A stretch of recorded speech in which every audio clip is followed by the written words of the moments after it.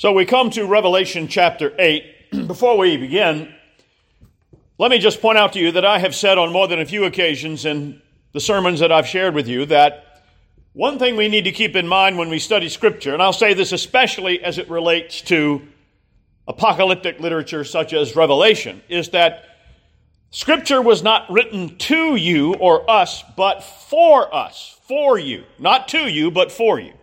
That's an important distinction, especially in this case.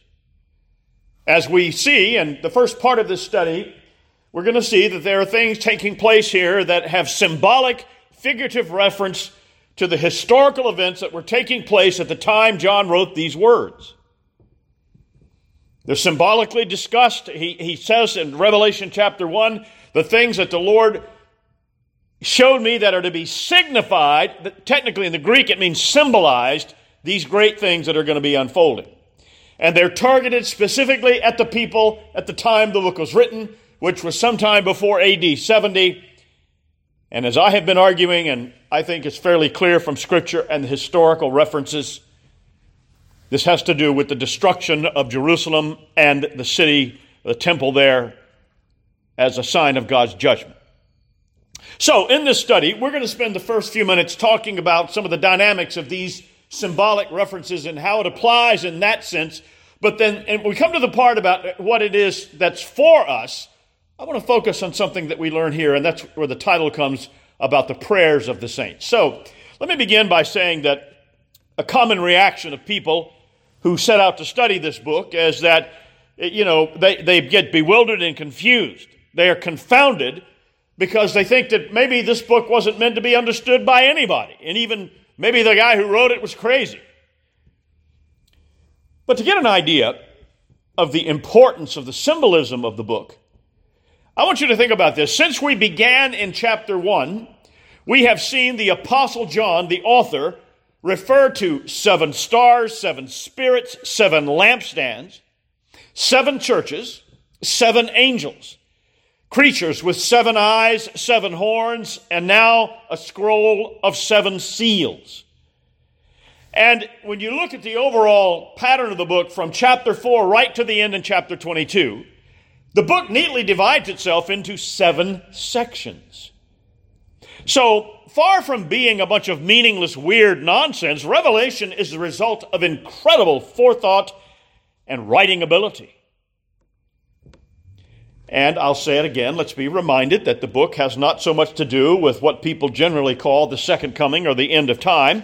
It has to do with the end of something, all right, but it's the end of Old Covenant Israel and the fall of the city of Jerusalem as a sign of God's covenantal judgment against them. And if at this point, if there's anybody who's saying, well, what in the world did the Jews do, did the Israelites do that would cause this judgment? Why would you even say such a thing? Well, how about centuries of warning and rebuke against idol worship, and then God sends his own divine Son, Messiah Jesus of Nazareth, and what do? They kill him. They murder him. And they scream, we will not have this man to be king over us. Caesar is our king. We have no king but Caesar. That will bring judgment of the most severe sort. Now, yes, there is strange language here and symbols in these chapters, and some people may well wonder how any of it is history. How can this stuff we're reading be history? And how is it somehow connected to the Roman siege and assault against Jerusalem between AD 68 and AD 70 and the Jewish wars against Rome? Well, let's look at verses 2 through 11. We're focusing on the chapter, but primarily these and a few other verses. John writes, Then I saw the 7 angels who stand before God and the 7 trumpets that were given to them. And another angel came and stood at the altar with a golden censer. And he was given much incense to offer with the prayers of all the saints on the golden altar before the throne. And the smoke of the incense with the prayers of the saints, there are 2 references there to the prayers of the saints, rose before God from the hand of the angel. Then the angel took the censer and filled it with fire from the altar and threw it on the earth. And there were peals of thunder, rumblings, flashings of lightning, and an earthquake. Now the 7 angels who had 7 trumpets prepared to blow them. The first angel blew his trumpet, and there followed hail and fire mixed with blood, and these were thrown upon the earth. And a third of the earth was burned up, and a third of the trees were burned up, and all the green grass was burned up. The second angel blew his trumpet, and something like a great mountain burning with fire was thrown into the sea, and a third of the sea became blood. A third of the living creatures in the sea died, and a third of the ships were destroyed. A third angel blew his trumpet, and a great star fell from heaven, blazing like a torch, and it fell into the third of the rivers and on the springs of water, and the name of the star was Wormwood. And a third of the waters became wormwood, and many people died from the water because it had been made bitter. All right, we'll stop there for now. So during the time that this book was written, roughly the generation between AD 30 and AD 70, the leaders of Israel have been persecuting the Church of Jesus Christ. How do you know that, Pastor? Read the book of Acts. Read the Gospel of John. It's all there. And these people have declared themselves to be the enemies of God's new covenant people, and therefore the enemies of Yahweh God himself. And so now, God Almighty is going to treat them as his enemies. The only way anyone can deny this or pretend that they don't understand how any of this could be is by an abysmal ignorance of how God has revealed himself in Scripture, especially in the older covenant. In verses 3 and 4, the followers of Jesus, the saints of God, they are offering up their prayers and petitions to the Father. Now notice what John sees the angel do in this vision. Listen again to verse 5. Then the angel took the censer, filled it with fire from the altar, and he threw it to the earth, and there were noises and thunderings and lightnings and earthquakes. Notice, fire cast from the earth onto the earth. Fire is from the altar of God, and it's thrown on the earth. There are Old Testament references for all of this, of course, but before we go there, I want you to remember or know or understand something that Jesus said, and I think it's recorded more than once in the Synoptic Gospels. In Luke chapter 12, verse 49, Jesus said, "I have come to cast fire on the earth, and I wish it was already kindled." There's an older, probably somewhat corrupt translation or rendering of it where Jesus says, "I have come to cast fire on the earth, and I'm guarding it until it blazes." So there's a reference here to Christ's judgment and something he'd already said during his earthly ministry. But you remember our Older Testament reading a few moments ago from Deuteronomy 13. In that reading, Moses was instructing the Israelites how they were to destroy a city and its inhabitants that had become apostate, or that were trying to lead Israel astray. This would be a city that tries to cause Israel to break covenant with her God. Listen to it again. I'm going to read it from a different translation this time.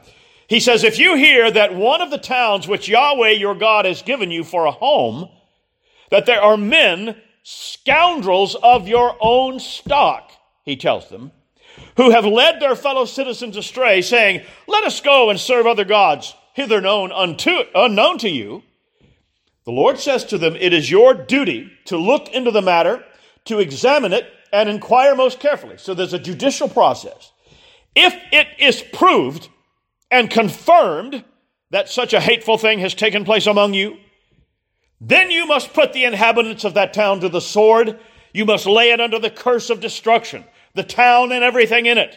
You must pile up all of its earthly goods or loot in the public square and burn the town and all of its loot, offering it all to Yahweh your God. It is to be a ruin for all time. This apostate city," notice the last statement, "it is never to be rebuilt."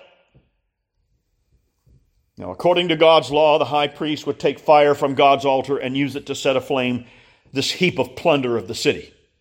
So the whole of the city's wealth, all of its wealth and substance, would be burned and offered up as a sacrifice to God. Now, here in these verses, Jerusalem, in Revelation 8, Jerusalem is being compared to one of these kind of cities. It's ripe for destruction. So this is one reference of two where we see that they have become God's enemies. They have abandoned God. And in Ezekiel chapter 10, in that chapter, there's the remarkable account of the glory and Spirit of God actually rising up out of the temple and leaving it for the last time. Now, we may say that the Spirit of God did return to the temple. It's not anywhere recorded in the Older Testament because it didn't happen there. But when our Lord Jesus Christ entered the temple during his earthly ministry, that was Israel's last opportunity to receive and be blessed by the presence of their God. And we know what they did.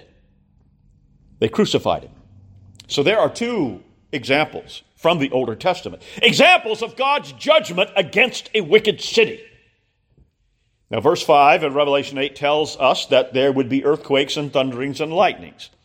Now, those things may be purely symbolic references or figurative ways to describe the awful presence of the judgment of God among these people in this time, in the AD 68 to 70 time frame. But we know that when God came to the Israelites, figuratively speaking, on Mount Sinai, well, his presence was accompanied by thunderings and lightnings. On the other hand, that's the symbolic side. On the other hand, the eyewitnesses' account about the Roman siege against Jerusalem over that time period of 68 to 70 recorded that there were literal fulfillments of these things in the time of the Roman attack. There were earthquakes and bad storms. Josephus records this in his histories. Now look at verse 8 of Revelation 8. Then the second angel sounded. Something like a great mountain burning with fire was thrown into the sea, and a third of the sea became blood. So like these other verses, this one is full of both literal and symbolic meaning. In the Older Testament, Israel was often pictured or compared to or related to the strong mountain of God. When God called Israel as a nation to be in covenant with him, he did that at Mount Sinai. So the image of a tall, big mountain has special reference to Israel in the Old Testament. But here, in Revelation 8, all of that is being turned upside down. The mountain, meaning Israel, is being burned with fire, and she's being cast into the sea. In the Older Testament, the sea is often used to symbolize the pagan world, the nations of the Gentiles. John is here symbolically shown that Israel will be cast down before the presence of God. Going back again to the historical account of what really happened there, Josephus wrote that when the Romans finally breached the walls of the city, and after killing and rampaging and burning and everything for a while, they burned the entire city to the ground. And the Jews who remained there were scattered among the nations of the Gentiles. As for the turning of the sea into blood, well, that too is in keeping with how God is now treating how God is now treating Israel as his enemy. I mean, think about this reference for a moment. Where else in Scripture, and by now you should be in tune to recognize where in the Older Testament, because John is continually drawing our attention back there, where do we read of a body of water being turned into blood? Both as a sign of God's wrath and as a means of saving his people. Well, of course, in the book of Exodus. Remember the plagues that God brought against Egypt because Pharaoh would not let the Israelites go and worship the true God? One of those plagues was the turning of the Nile River into blood, and the resultant deaths of hundreds of people and animals and fish as a result. So here, Israel is being symbolically put on the same level compared to Egypt. The Lord is bringing the same, or many of the same plagues against Israel as he did against Egypt. One more of the eyewitnesses' account records the accuracy of this vision, because one of the results of the Roman attacks on the city was that the Jews, some of them at least, turned to piracy. See, the Romans had long had to deal with this problem of pirates. You know, that problem really doesn't exist for the most part. I guess there's still piracy on the high seas on occasion. But this was a serious problem in the ancient world and, say, in the previous 2 centuries. But the Romans, because of the far-flung nature of their empire, they had colonies in Gaul, France, Spain, up into the parts of the area we know today as the Middle East and down into North Africa. And they had these different colonies because of the mineral deposits and the material things that they can mine and extract from those places and bring them back to Rome, and people could make money off them. But not only that, the populations of those areas, the Romans taxed them. And so there was all kinds of money that had to be transported. You couldn't do a mobile deposit back in those days. So the Romans had fleets of galley ships that would transport these goods back to Rome from these far-flung places. And don't think that didn't get the attention of pirates. And as a result of that, because of the piracy, the Romans developed pretty good naval ability to defend themselves against pirates. Well, here in this case, the record indicates that some of the Jews, at least, began to take to the Sea of the Mediterranean, but also in the Sea of Galilee to try to get back some of the things that had been stolen from them, presumably. And the result of that is that there was terrible bloodshed.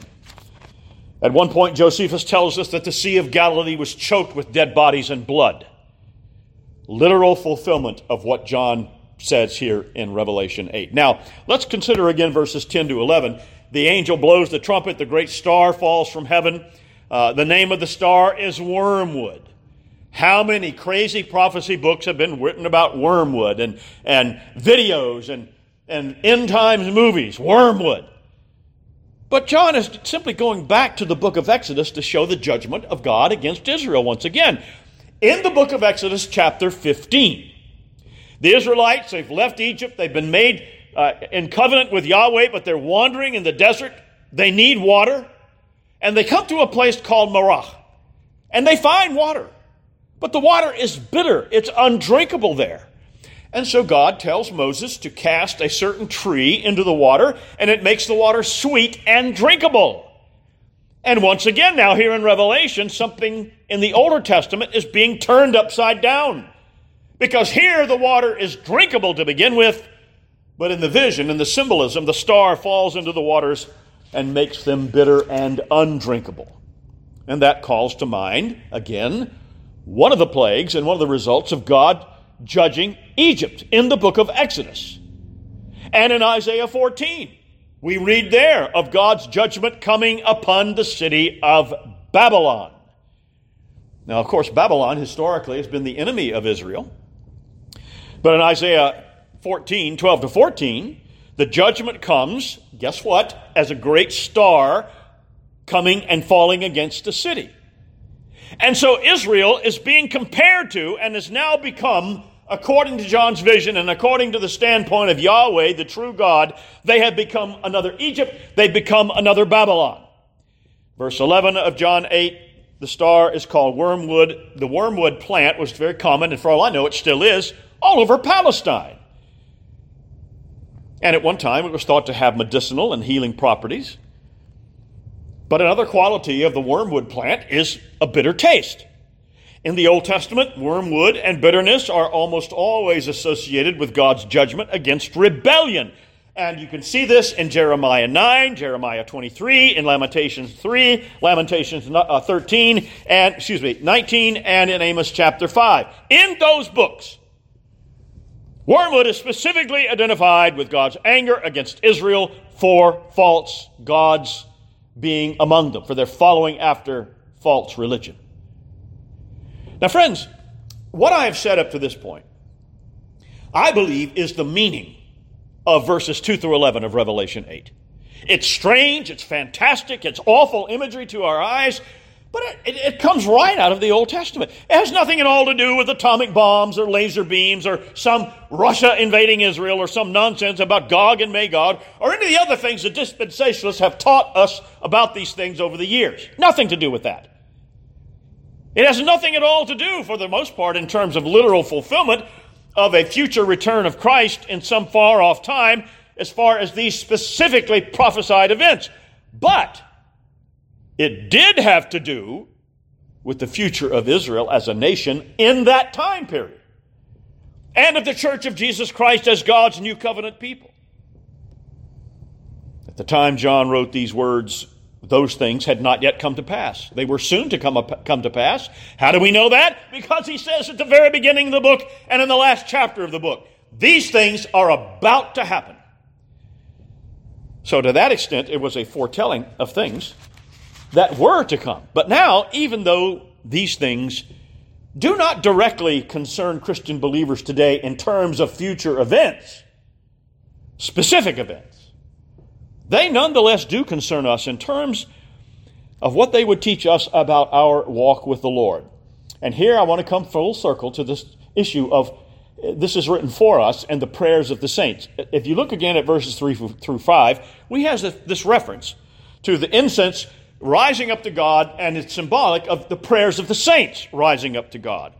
So I think, in closing, I want to share with you three primary things that we learn about prayer here. First of all, we're given the great privilege of prayer. That's one thing. Verse 3 in Revelation 8 refers to the prayers of the saints. And maybe here's a good time to point out that the Roman Catholic Church, of course, has profoundly unscriptural and false teaching about this, as if somebody's a saint according to what the church declares. The word saint comes from the word that means sanctification or to be sanctified. So this is not some super class of Christians. These people referred to here are average believers just like you and me. But they are showing us that prayer should occupy a primary place in the life of the believer. You know, one of the best definitions that I've ever come across, and maybe for you too, of prayer is from our own shorter catechism. When the question is asked in question number 98, the answer, prayer is an offering up of our desires unto God. But then it has these qualifications. This is the valuable part. We can all figure out that prayer is an offering up our desires to God. But it says, for things agreeable to his will, in the name of Christ, with confession of our sins and thankful acknowledgement of his mercies. Those four qualifications are supremely important. In prayer, we come before our Creator as sinners before a just and holy God. And we come to him as sons and daughters come to their Father. Those believers in these verses, they knew how to pray. And as we are seeing, the results of their prayers are unfolding in every chapter in the book of Revelation. But then secondly, well, we don't only have the privilege of prayer, but secondly, we are promised great assistance in our prayers. Our prayers to the Father rise to him in heaven and are made acceptable to him.